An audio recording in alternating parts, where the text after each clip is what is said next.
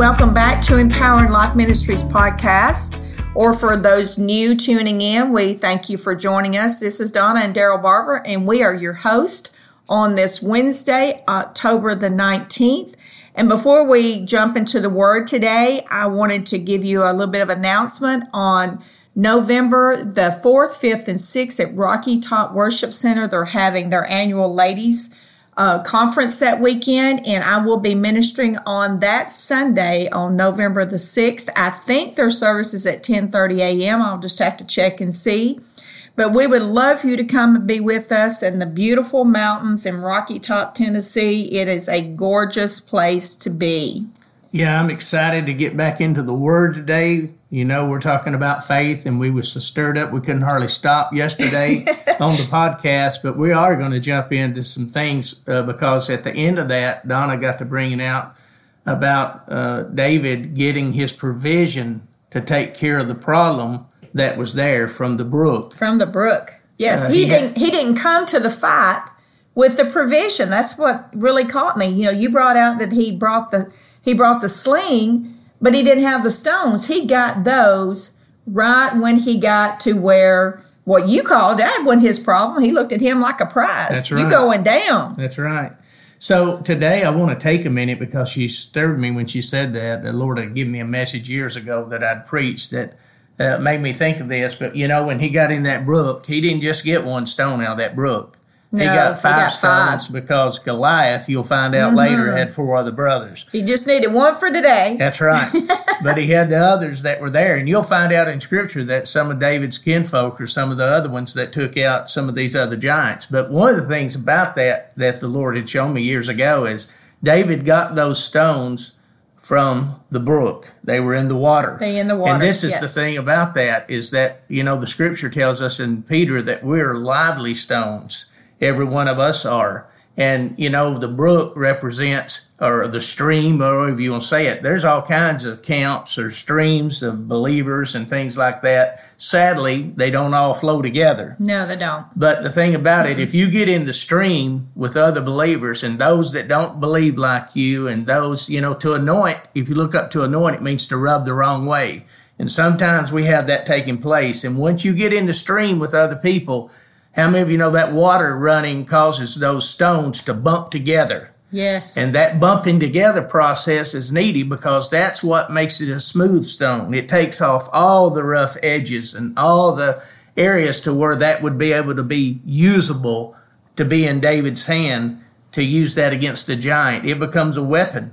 Yes, it does. Every single time. But, you know, when you were just sharing that about being in the stones being in the brook, being in the water, you know, that's where we've got to learn that if we get into the Word, you know, that's a representation of the Word. If we get into the Word, we're going to find and be able to pull out of the Word everything we need for every situation we face. You know, we've said so many times that the Word of God is like an instruction manual. In other words, this is the book of life.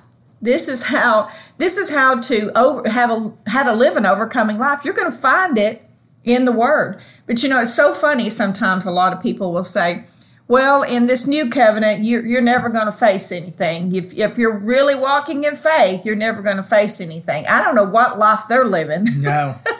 But that doesn't even, you know, make any sense to me.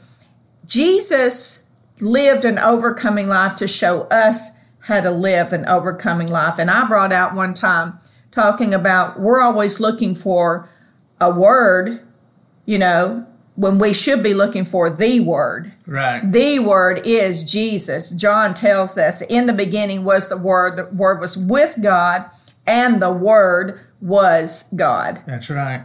So, you know, in that, we need to be willing to get in the stream. You know, some of us are sitting on the sidelines. You know, we're not running with the message like it told us in Hebrews chapter 12. A lot of us are on the sidelines because we're afraid to get in the stream. And listen, if you just hang out with people that think the same way you do, you're not going to be growing a lot in that. You know, it's not just your stream. We all have a part in what God is bringing. through his church. And Lord, we have more flavors than Baskin Robbins as far as the church is going, as far as belief systems and different things like that. But we grow sometimes when we're bumping into one another. Those things that, sound different to you or you don't agree with or whatever, when you're bumping up against each other like that, those are the things that smooth you out and make you usable for God. But aren't you glad you don't believe exactly the way you did even 5, 10, or 15 years ago? Absolutely. Because look how much we've grown in our faith toward the Lord and the things of God because we didn't stop in our faith.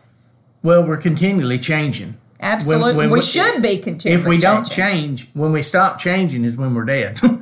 Even in our natural bodies, I can't remember exactly, but even like your cells are renewed like every 21 days or something like that. Something like that, yes.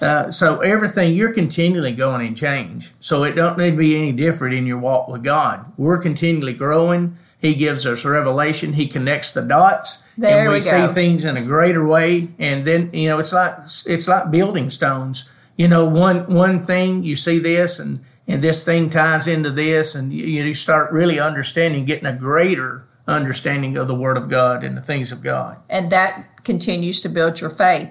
You think about something else about David that, I know we'll probably finish this one on David. We got several other heroes of faith we want to look into.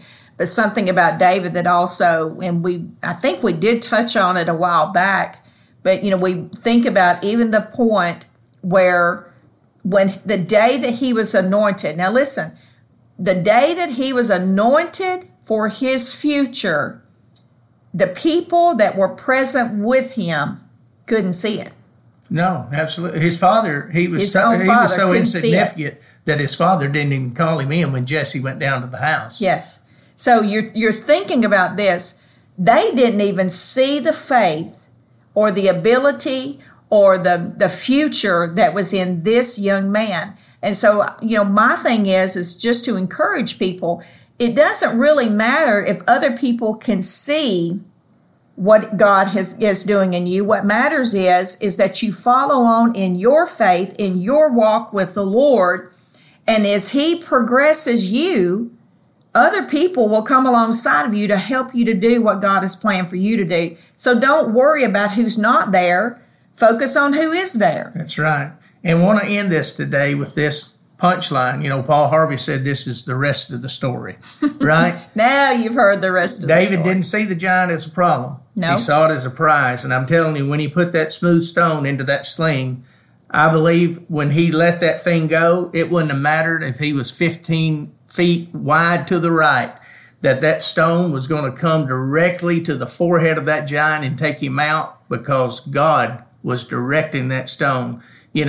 We work together with the Lord. Yes. And when we walk in faith, His anointing is upon us to be able to do things that are beyond our abilities to do. And he might have been great with that sling, but I'm telling you, I know he was dependent upon God for it to take place. And that giant went down like a tree, timber, just like David said he was going to take him and feed his carcass to the fowls of the air.